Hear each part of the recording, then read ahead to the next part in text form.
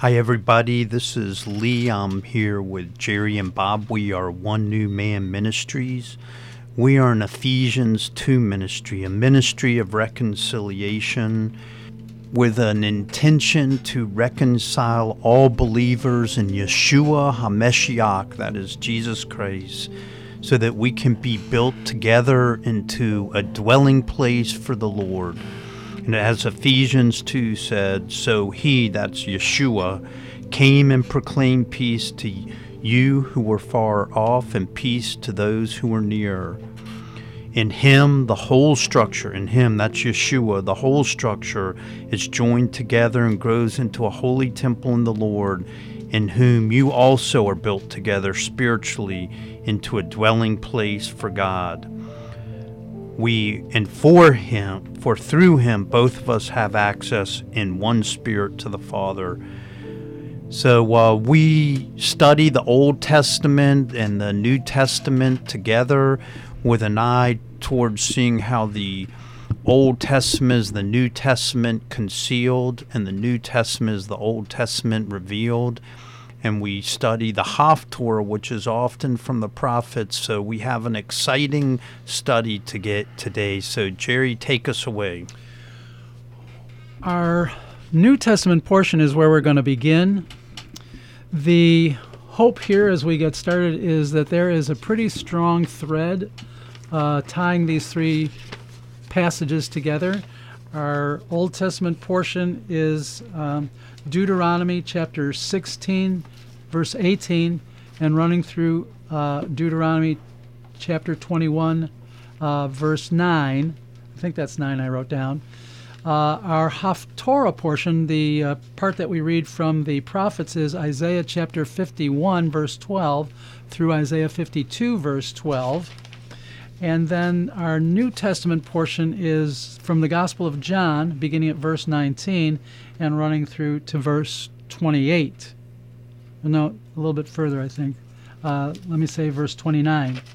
And as I said, I hope that what we'll see is there is this very prominent, powerful thread of God's salvation revealed in Jesus, in Yeshua.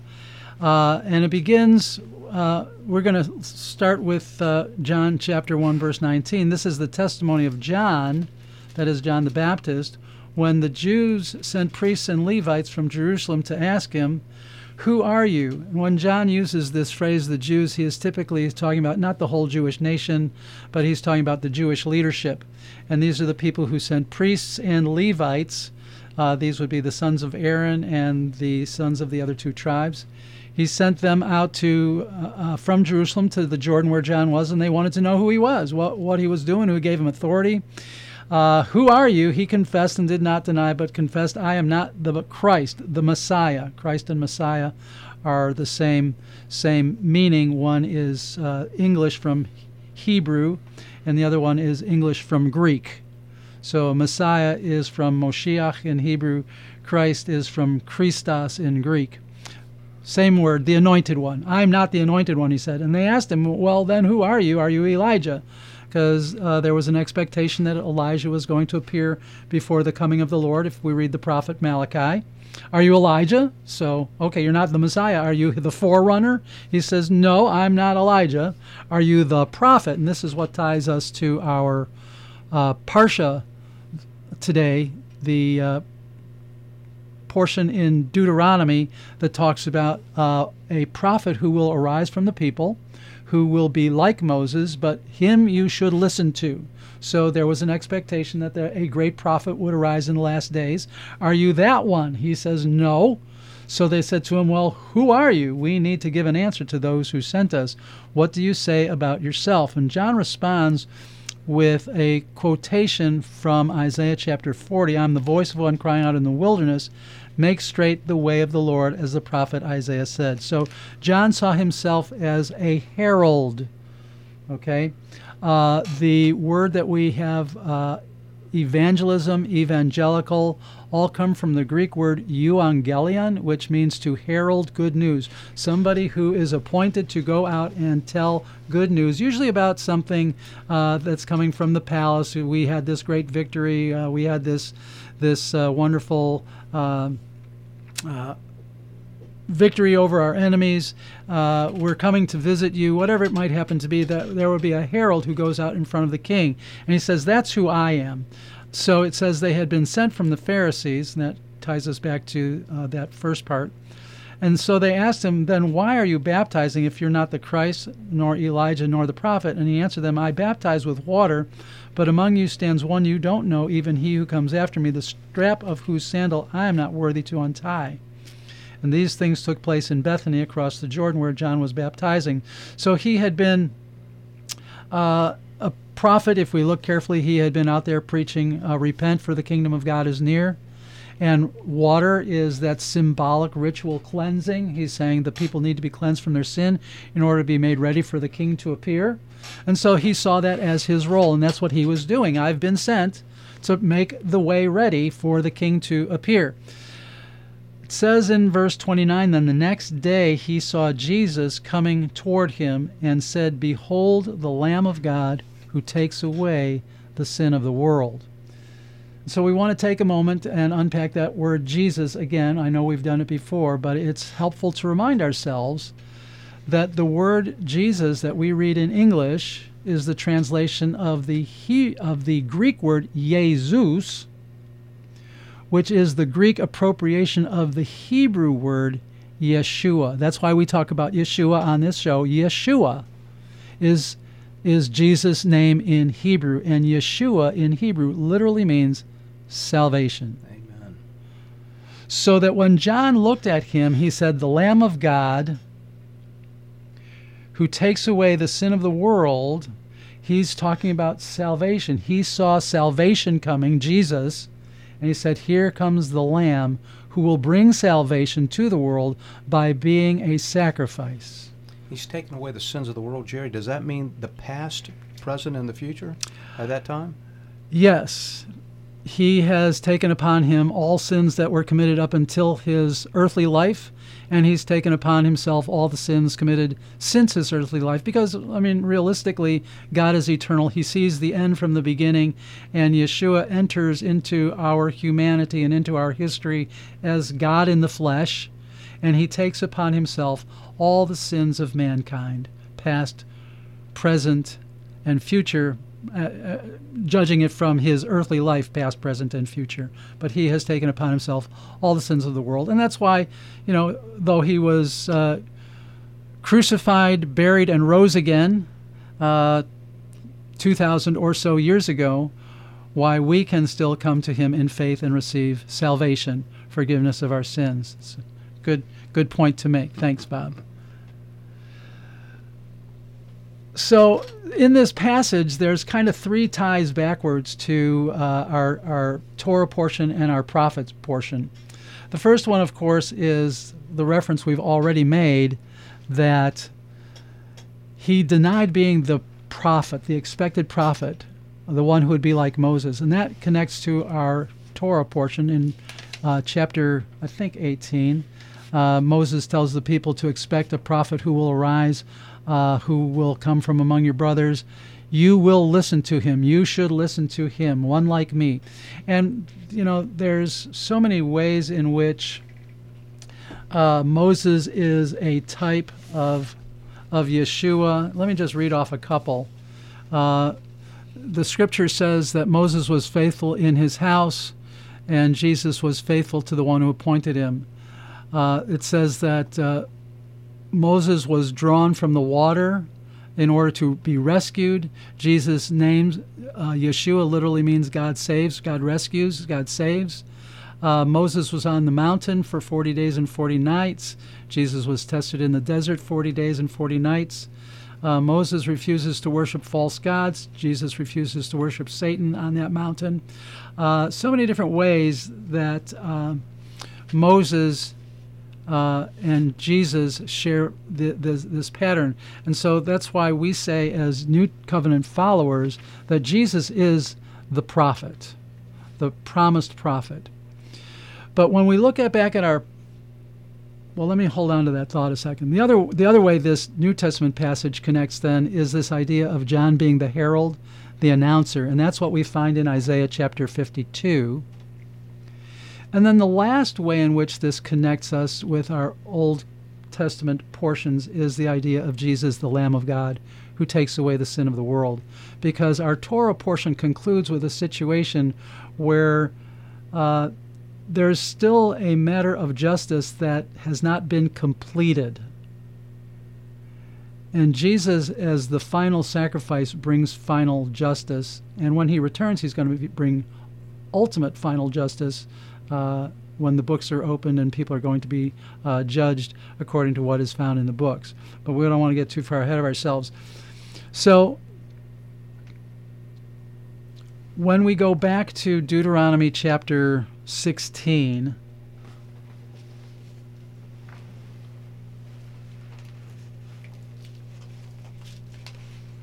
oopsie,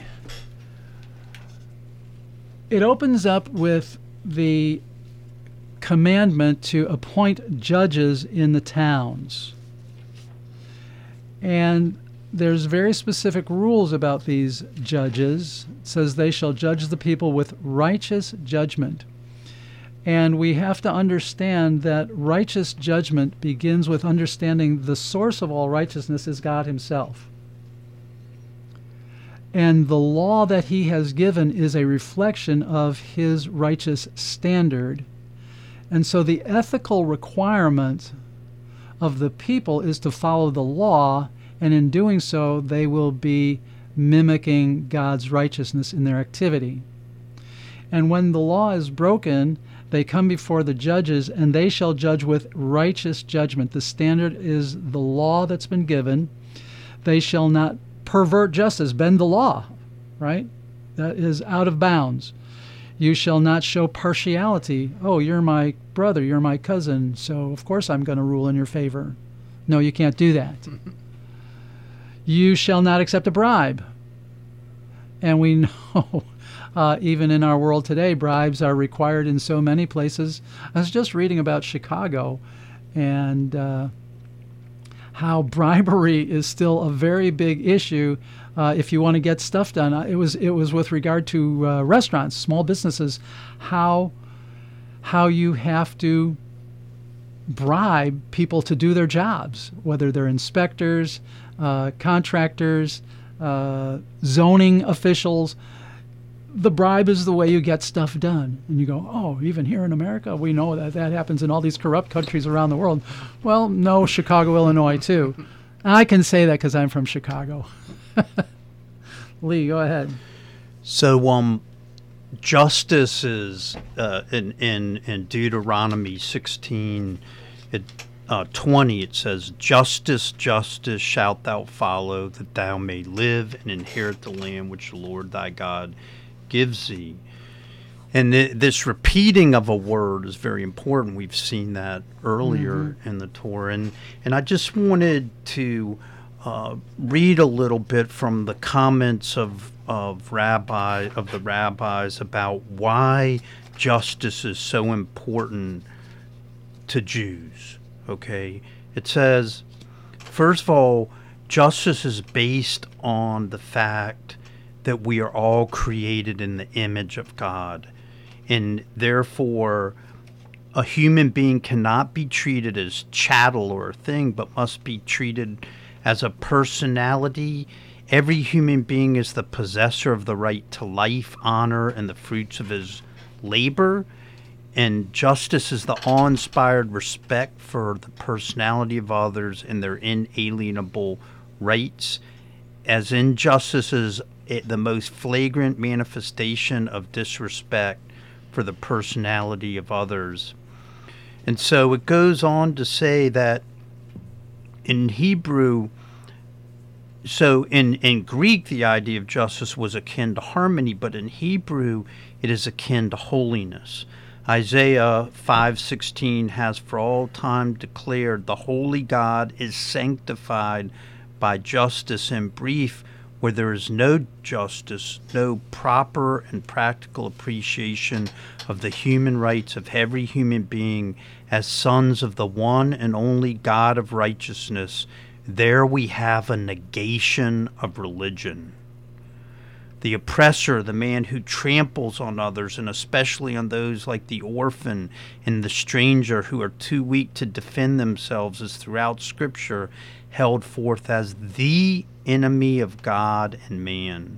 The final disappearance of injustice and oppression is represented in the New Year Amida, that's a prayer, a Jewish prayer, as the goal of human history and as synonymous with the realization of God's kingdom on earth. Wow. So justice is, a big theme here, and I think we see in like you say, the herald of Yeshua, the ultimate application of what both God's justice and His mercy, and I just think that it's so important that justice starts out as the big theme in this chapter, when all the rest heralds our perfect King, who is just to the orphan, the widow, the weak, who shows no partiality, as you said. Right, and the idea of no partiality is bedrock to one new man, right? There's no preference for Jew or Gentile. Paul will expand that a bit in Galatians. He says there's no preference for male or female, bond or slave. All are one in Messiah, and the question of justice is behind it all. The connection for us then is to see that we touched on the idea of Jesus being the prophet that was to come. He is also the judge who is still to come. When we read about him returning in Revelation, he comes with judgment. We are saying that Jesus is the judge as well. When Abraham said, shall not the judge of the earth do right, he's talking to God in that dialogue about Sodom and Gomorrah. But the New Testament revelation of that judgment is that it will come through the Son of God, the incarnate one, the Lamb of God, who is also portrayed as the Lion of Judah, right? And so there is this two-sided nature. That's a bad way to really talk about it, but this reality that Jesus comes to offer salvation, but when he returns, he's going to return in judgment. Right. Well, he's going to complete the salvation of those who've put their faith in him.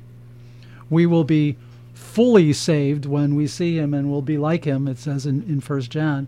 But on the other side of that, there's the people who rejected him in life and who are going to receive the judgment for having rejected him. So Jesus is not only the prophet that the Scriptures ultimately point to, but he is also the judge that the Scriptures, the Old Testament Scriptures, are ultimately pointing to as well. And he's presented that way to us in Revelation. Do you have something you wanted to throw in there? And what's great about this Torah portion is it starts out with Judges, and it mentions then what happens in cases that are too hard for the local judges. Then you bring that case to the priests in Jerusalem, and they will sort it all out for you. And so what that points to for us as followers of Yeshua is how he is presented to us in the book of Hebrews throughout as the culmination, the goal, the telos, the end point of the whole priestly system and the sacrificial system all point to Yeshua, to his high priestly character in the order of Melchizedek, to his once and for all offering that he brought his own blood seemingly into the heavenly sanctuary to present and to make total atonement for the sins of the world, as John pointed out in John chapter 1. So Jesus is the judge that the Scriptures have been pointing to. Jesus is the priest that the Scriptures have been pointing to. We already talked about that he's the prophet that the scriptures have been pointing to. And right here, also in this passage, are the rules regarding kings. And it talks about the king, and he'll be one who you, well, it's just so interesting, isn't it? We talked about this the other day. When you open up to Deuteronomy chapter 17, and you begin the portion at verse 14, when you come to the land that the Lord your God is giving you, and you possess it and dwell in it, and then say, I will set a king over me like all the nations that are around me. So it sounds like that's kind of off the rails, that they want to imitate the nations around them in the first place. Right. Right? But God says, you may indeed set a king over you, whom the Lord your God will choose. So, okay, I'll make a concession. You want a king, I'll give you a king, but it's got to be my king. Exactly. Right? So he says, this one will be one from among your brothers you shall set as king over you. You can't put a foreigner over you who is not your brother. And I'm just reminded of that passage in Hebrews where it talks about Yeshua not being ashamed to call us brothers, right? And friends. Well, friends in John, but specifically tying to this idea here that he will be one from among the brothers. Right. Yeah? So that he's not ashamed to call us brothers. We're brothers. He's the king, our brother. It's just really a beautiful picture. So the earthly king is not allowed to acquire many horses for himself. He's not allowed to cause the people to return to Egypt in order to acquire many horses. And the idea there, I think, is to send them back into some kind of servitude. He wants to build up his army, his charioteers, whatever the case may be. He's not supposed to buy them, and he can't trade people for horses either. You can't go back to Egypt. That is the bondage. That's the land of slavery. Kings have nothing to do with Egypt. Which is one of the condemnations that we find in, I think it's Isaiah, where he says, you want to lean on that broken reed, Egypt. And what a great word picture that is. You have a walking stick, only it's got a huge crack in the middle. And you go to lean on it, and it's going to break under your weight. Well, he says that's what it is like to go back to Egypt. To depend on Egypt is like depending on a broken walking stick. But Jerry, when they left Egypt in the Exodus event, God told them, "You shall never come this way again." He gave them explicit instructions not to. Mm-hmm. So I think, and then when you read, Deuteronomy and the prophets, they always want to go back to Egypt for help, and he said he was real adamant about it, about not going back. Right. Although, isn't it interesting? One of the other ways that Yeshua is a bit like Moses is that both of them had to come out of Egypt to go back and save the people. Yes.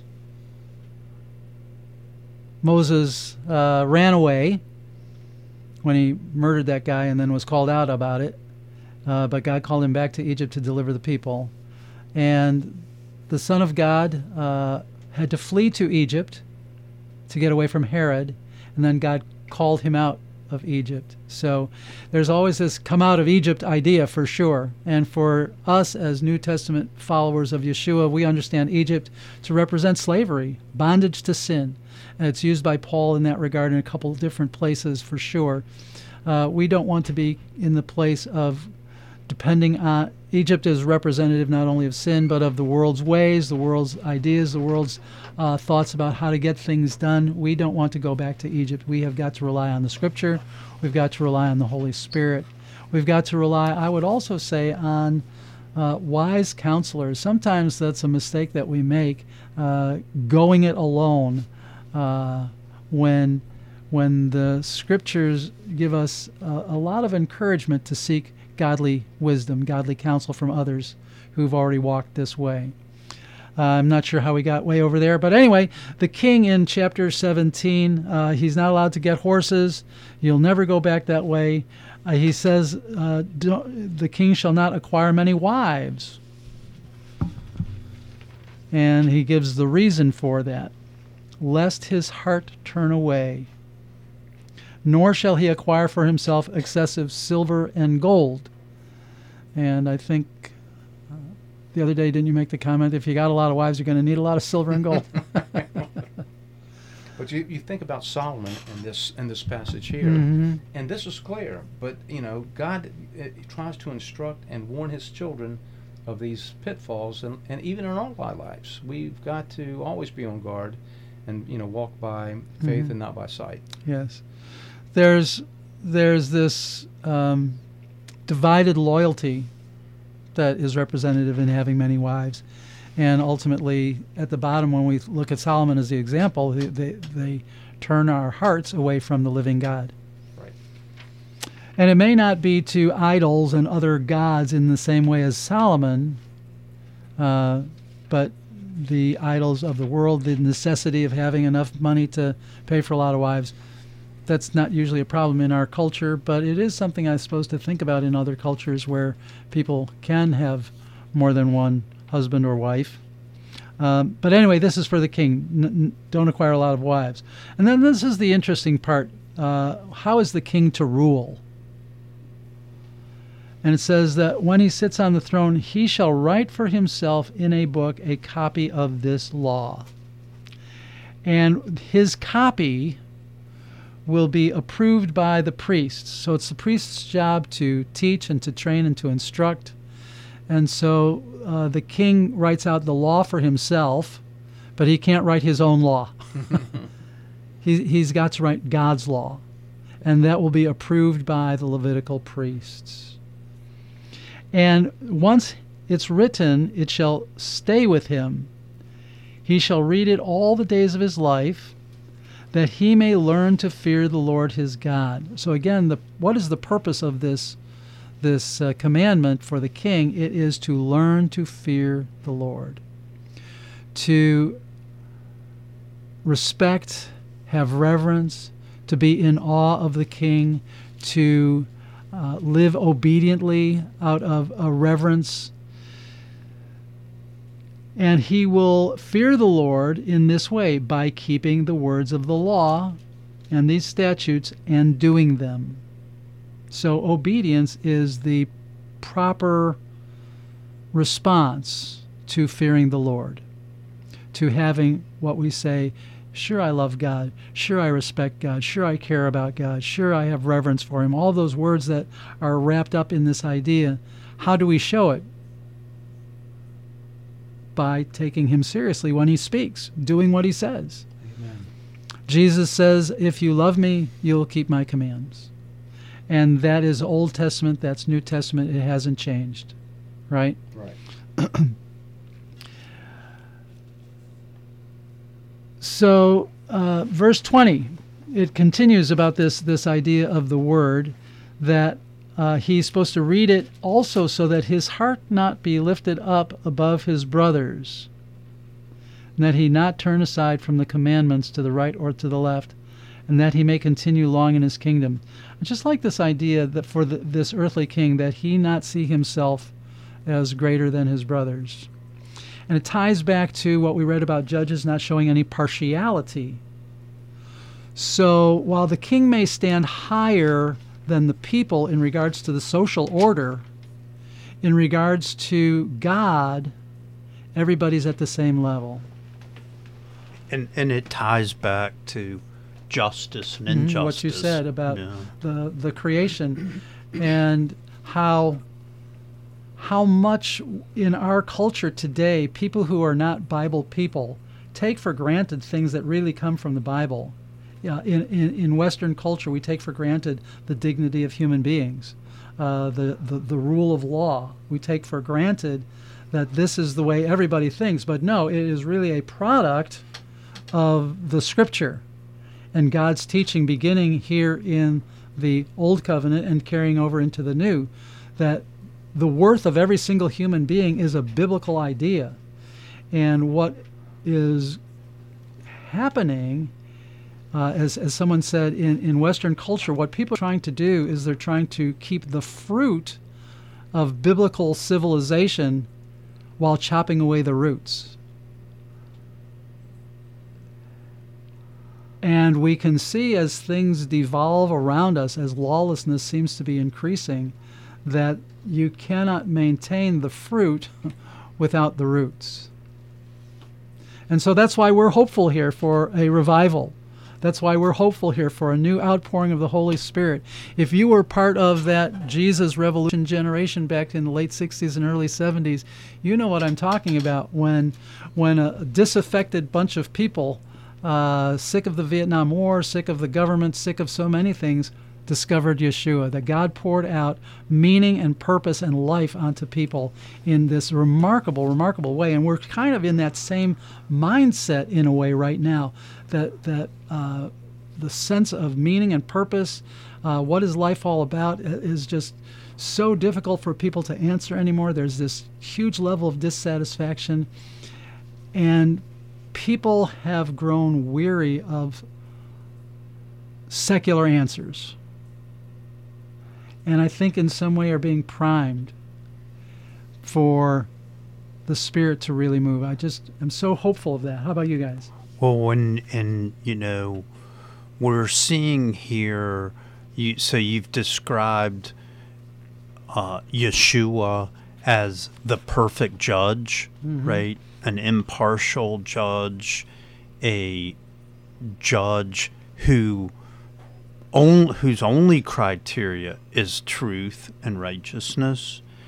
And now you've described him as a perfect representation of a king whose heart is not turned away, and he doesn't turn aside from the commandments. His heart's not lifted up above his brethren.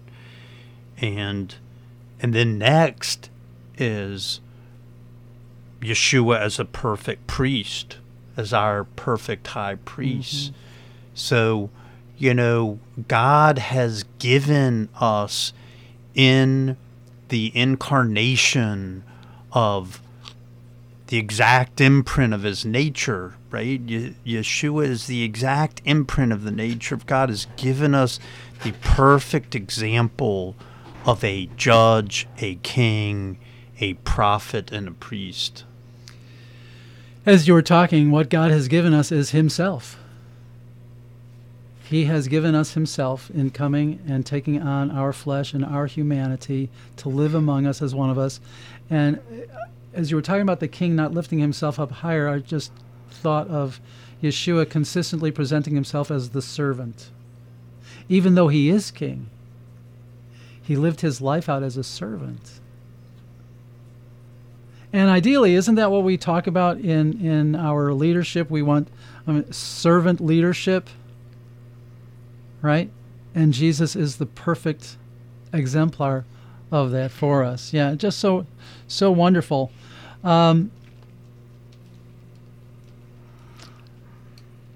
So this portion then it lays out the necessity and the importance in societal functioning of the judge, of the priest, of the king.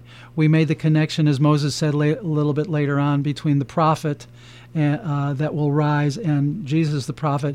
And the prophet is important in society because he's the one who spells out what God is thinking. He's, and we want to be very clear in the Old Covenant when the prophets spoke, there is a measure of them telling the future, but that is not their primary role. Their primary role is to call the people back to God. You have left off from following God. You're going through empty rituals. You're mouthing the words. But at the same time, you're crushing the orphans and the widows, and you're not doing justice. You need to come back to God. That's the primary role of the prophet. And so much of their forthtelling then is of judgment that's coming if they don't mend their ways. Piggybacked onto that then is all of their forthtelling, predicting the future about how God is still going to redeem his people. And much of their prophetic word centers around the coming of the Messiah. They tell us that he'll be born in Bethlehem. They tell us he'll be born of a virgin. They tell us that he'll be born at this particular time. When you sort through Daniel chapter 9 and the 70 weeks, there's There's all kinds of various timelines that people have tried to sort that out specifically. But the one thing they all agree on is that the Messiah had to appear, in order for Daniel 9 to be true, had to appear at the time that Jesus walked the earth.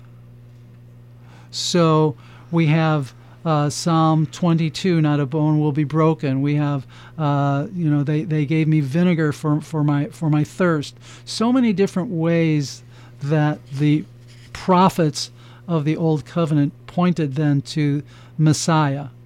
So that is really their role. So the point I was making then is the role of the prophet in society, in their society, and in our society too, is primarily not to tell us the future, but to speak God's word of encouragement, of rebuke when necessary, and to bring us back to God.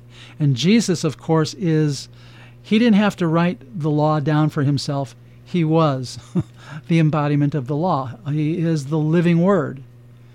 And he is the perfect prophet because whenever he speaks, it is absolutely going to be the truth.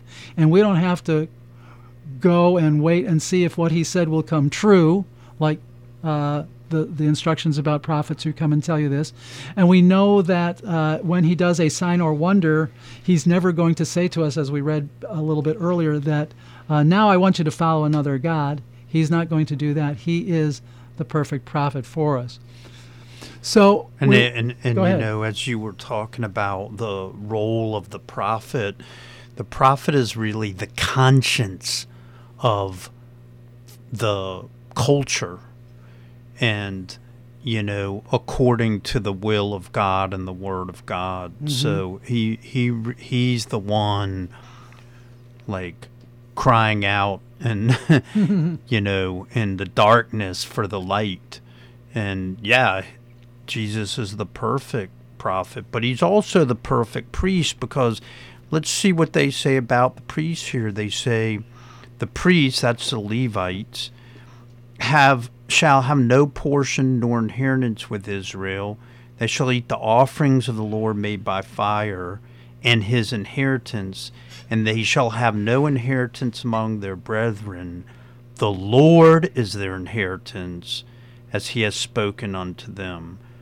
So, for the Lord, this is chapter 18, I'm reading from Deuteronomy 5. For the Lord thy God has chosen him out of all thy tribes to stand to minister in the name of the Lord for him and his sons forever. So he is our perfect high priest too. Mm-hmm. Mm-hmm.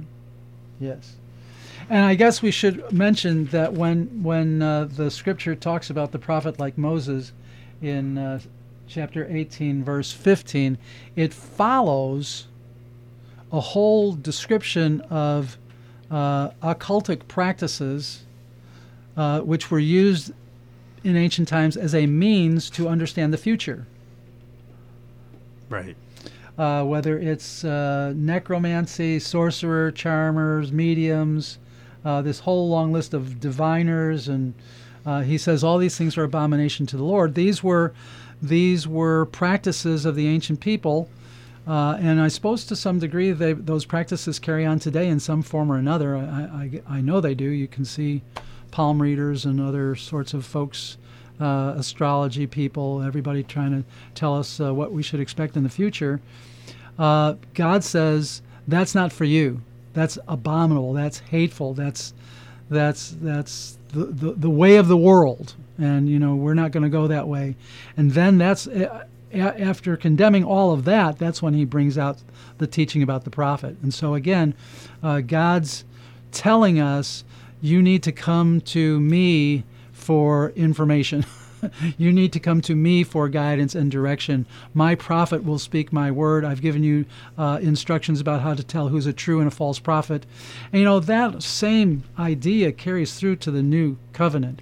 When you look at the letters of Paul and Peter, and I can't remember if false prophets come up in James, but Jude, they all have strong warnings about false prophets. John says, test the spirits, right? So this is all of of the same piece, if you will. The idea that there is truth, God's word revealed, and there is a false way to go, and we need to be wise to what the truth is. Hence the need to have it by our side and read it every day, so that we will learn to fear the Lord. Right? You know, what gets me, Jerry, is this was written about 3,500 years ago, something like this, and it still stands true. Mm-hmm. It transcends time, generations, and look at today. I mean, look how many people follow the horoscopes today, and a multitude of other things, and God is often the last one they turn to for help. I would say we're in a time where some of the falsest of prophets, or the most common false prophets, maybe I put it that way, are what I would call self-help gurus. Right? All you have to do is work on yourself, define yourself, identify yourself, be true to yourself, authentic to yourself, follow your heart. All of those teachings really are antithetical to what we find in the Scripture. To find yourself, Jesus says you must lose yourself. Whoa, that really goes against most of what I'm hearing in the world around me today, right? Follow your heart, the world says. Jeremiah says, the heart is deceitful and incredibly wicked. And Deuteronomy 18:13 says, "Thou shalt be wholehearted with the Lord thy God." Mm-hmm. That's where our heart should be. Right. Not follow my heart, whatever I want, my pleasure, you know, what I think is right, what I think will bring me. No. Thou shalt be wholehearted with the Lord thy God.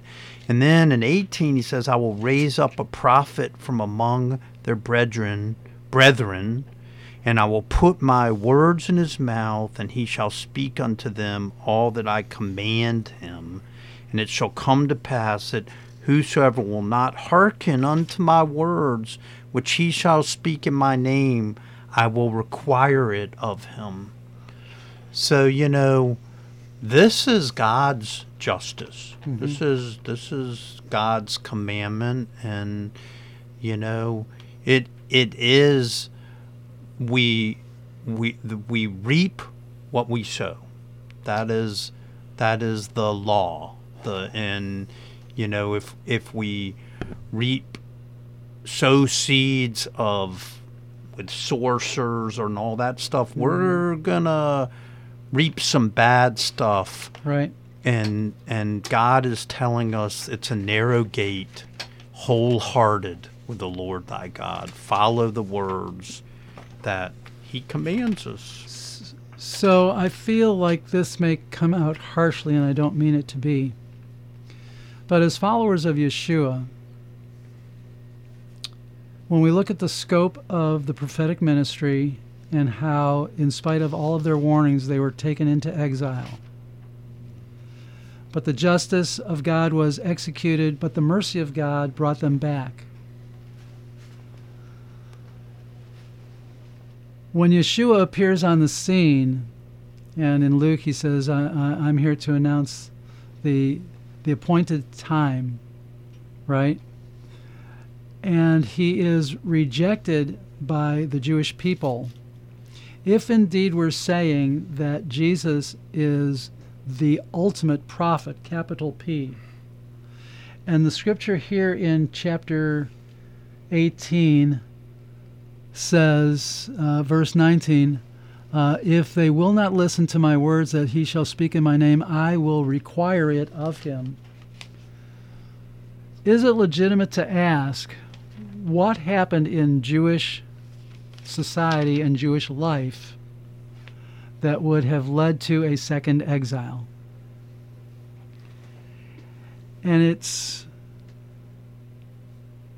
I think, unavoidable to say that having rejected the Messiah, God brought judgment on the people. They did not listen, and he required it of them. Now, we are living in the day of God's grace and mercy, not only to the nations in the preaching of Yeshua to all people, but in the return of the Jewish people to Israel, to the vision of dry bones starting to come true in our lifetimes, that God is gathering the dry bones, that God is putting muscles, and that God has always had a remnant of Jewish believers, but that he is doing a mighty, mighty work in our day of that cycle that we see throughout Scripture. You know, you look at Judges. What is Judges all about? We're following God. We're going after other gods. We get in trouble. We call out to God. He saves us. And that is a recurrent pattern. And I think that what we're seeing in our time then is that pattern of more and more Jewish people calling out to God. You look at so many ministries to Jewish people that are growing and thriving. You look at what's happening in the land itself with so many Jewish people coming to faith in Yeshua, that the time is at hand. That's why I'm really hopeful for a latter days, end time outpouring of the Spirit too. That this is coming. This is really coming. And we want to make sure that we get to our Isaiah portion. So let me just make that bridge, okay? So the Parsha opens with appointing judges throughout the land. And the Parsha closes with this direction about what to do if you find a murdered person out on the road. And nobody knows who the murderer is. But we cannot have the blood guilt on the land. Right? And so the instructions are, figure out who's the nearest town, go get the elders from that town, then take a heifer that has never been yoked, and go find a barren valley with running water. There's a lot of to-dos here. And when you get there with that heifer, break its neck. And what does it say? You'll pronounce these words over it. We're in chapter 21. This is the priests and the Levites. I'm sorry, we didn't make that clear, but the priests and the Levites are overseeing this ritual so that it's all done according to God's laws and with the eye to making some kind of just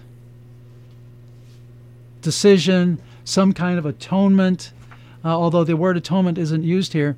But in verse 6 of 21, all the elders of the city nearest to the slain man shall wash their hands over the heifer whose neck was broken. Did I say that already? You got to break the heifer's neck. They'll wash their hands over the heifer whose neck was broken. So if you, in our minds, if we picture, so here's the dead heifer lying on the ground.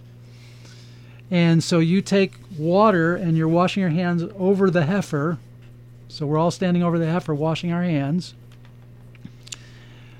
And you shall testify, our hands did not shed this blood, nor did our eyes see it shed, except atonement, O Lord, for your people Israel, whom you have redeemed, and do not set the guilt of innocent blood in the midst of your people Israel, so that their blood guilt be atoned for. So you shall purge the guilt of innocent blood from your midst when you do what is right in the sight of the Lord.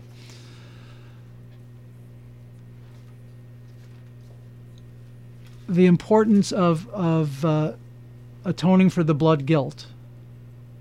But there's still the question that this heifer has stood in and gotten killed for the one who committed the murder, that there's this vicarious substitutionary quality to what's going on. And we began with setting up judges to do justice, and in the end of this Parsha, while we have settled the problem, I would say temporarily, the question of ultimate justice has not been settled because the murderer is out there roaming around, right? And I think this is the connection to Yeshua, because he is the ultimate justice. He is the one who's going to set all things right, and that's what really connects us then to our Isaiah portion. If you flip over to Isaiah chapter 51, well, I'm going to give a quick synopsis on the whole Isaiah 51:12 to 52:12. If you look at it, it goes back and forth between God's judgment, God's favor, God's judgment, God's redemption. And then we want to focus our last few minutes on chapter 52, where God is back to the announcement of good news. Chapter 52, verse 7. How beautiful upon the mountains are the feet of him who brings good news. And that's that word in Hebrew that is simply a herald. The one who brings good news is the herald. And we talked about that word already with John. So John has beautiful feet out there in the Jordan announcing good news. Who publishes peace. That's that word shalom, oneness, unity, rest. Who brings good news of happiness, tov, goodness. So this herald of good news, of peace, of tov, of goodness. How beautiful is the person who brings that kind of a witness, that kind of a testimony, who publishes salvation is what it says in the ESV. And we want to make clear that that word salvation in English is our name of Yeshua. How lovely are the feet of those who go out talking about peace and justice and goodness, who are out there talking about Yeshua, who publishes salvation, Yeshua. So my translation says, who announces Yeshua, who announces salvation. Yep. That says unto Zion, thy God reigns. Yes. And Yes. isn't that what John did? We've just read that he announced the Yeshua, the salvation. And that's what we're trying to pull together here for ourselves and for everybody listening, is that God has a story and it hasn't changed. It's been the same story in the Old Covenant wherever you look, and it's the same story through Yeshua and the Gospels, through Paul and the epistles, and all the way through to Revelation. It's the same story. God is announcing Yeshua, Yeshua, Yeshua, salvation, salvation, salvation. And then, of course, this strong connection. I've announced Yeshua, your God reigns. Right? Your God reigns. In a way, just now, it ties in for us as we look around the world and we see so many places we think God's not reigning. But in fact, when we pray, thy will be done on earth as it is in heaven, it's an expression of our belief that God is reigning even now. When things may look chaotic and out of control, God is reigning. How many times in our lives have we felt out of control? What in the world is going on? And we have to back up and say, God is sovereign. He sees me. He hears me. He's delivering me. He reigns. Our hope is and our faith is in God keeps his promises, and he keeps his promises for our salvation. For salvation is Yeshua. Yeshua means salvation, because then 9 and 10, Isaiah 52, 9, 10 says, break forth together into singing, you ruins of Jerusalem. We talked last week about rejoicing in the Lord. For the Lord has comforted his people. He has redeemed Jerusalem. The Lord has bared his holy arm before the eyes of all nation, and all the ends of the earth shall see the salvation of our God. That is Yeshuat Eloheinu. The Yeshua of our God. This is, and it's translated in English. When our listeners pick it up and read it, they're going to see salvation with a small s. I just ask you to read it with how it is in Hebrew, with Yeshua Eloheinu. That is, and think of it as a proper name. It is his name. This is not a small s. This is the big S, Yeshua. Yes. And I like how you brought up the idea of joy. You skipped over verse 8. The voice of your watchmen, they lift up their voice, together they sing for joy.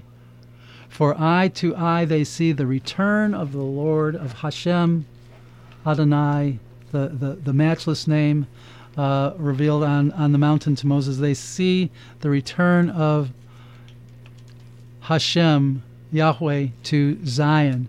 Break forth together into singing. Yes, the joy of the Lord is our strength. And we want to proclaim that the joy of the Lord is ultimately and finally found in faith in Yeshua.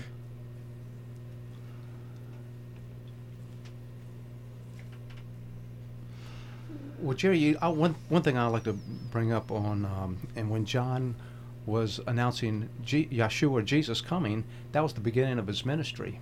You know, that was the start of a 3.5 year ministry that Jesus was going to bring. But everybody in that time, John's Jewish, Jesus is Jewish, the Pharisees and Sadducees, and they're all Jews. He came to the Jews first, just to proclaim this good news. Yes. And that's what I think. Then, and everything that we see is coming out from Jesus is also in the Deuteronomy sections. But think about this. The Lord has bared his holy arm before the eyes of all the nations, and all the ends of the earth shall see Yeshua of our God. Wow. Even in his ministry, he went to Samaria, to the woman at the well. That's right. He went to Syrophoenicia and the lady who begged for her children. He didn't wind up all the way to the centurion's house, right? But he was on his way to help this Gentile. That's right. All the nations. All the nations. All the nations. And that's what's going to be glorious. But see, that's how God was from the very beginning. There's no walls. There never has been. And, a lot of times when we read, we think it's, the Old Testament's exclusively Jewish. It's not. God's always has hands open to all.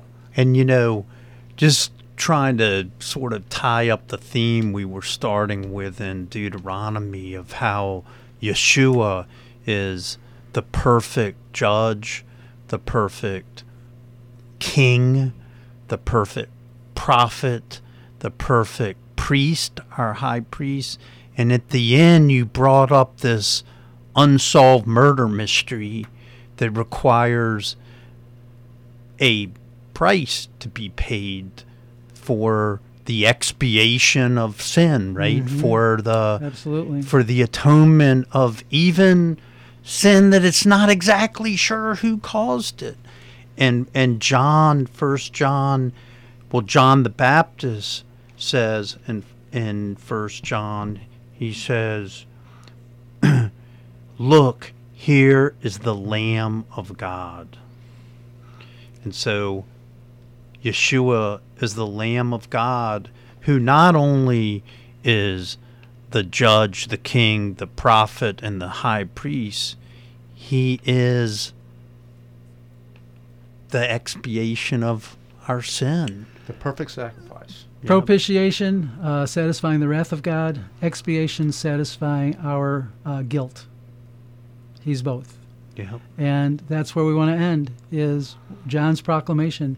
Behold, the Lamb of God who takes away the sins of the world. Do you understand Yeshua in that way for yourselves, our radio audience? Have you come to the point of understanding that you are a sinner in need of God's forgiveness, and that Yeshua has paid the price that you ought to pay? Just like that heifer died in the place of the actual murderer in order to rid the land of its guilt, so Yeshua died in order to take your place for the guilt that you have before a holy God.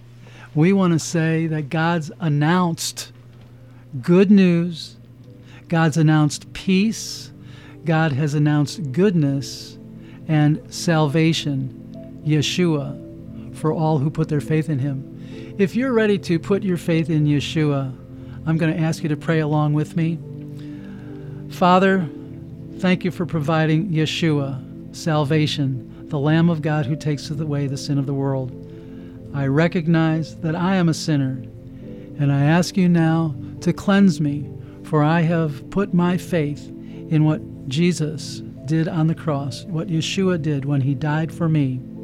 And I believe with all my heart that you didn't leave him in the grave, but that you raised him up to eternal life, and that in him I have eternal life as well. I ask you to give your Spirit to me that I might know you and follow you all the days of my life and give you glory And I ask it in Yeshua's name, in Jesus' name. Amen. If you prayed that, would you reach out to us at One New Man Ministries International on Facebook and share this broadcast with your friends, One New Man Ministries, on all of your favorite podcast platforms. Thanks for joining us, and we'll be with you again next week. God bless you all.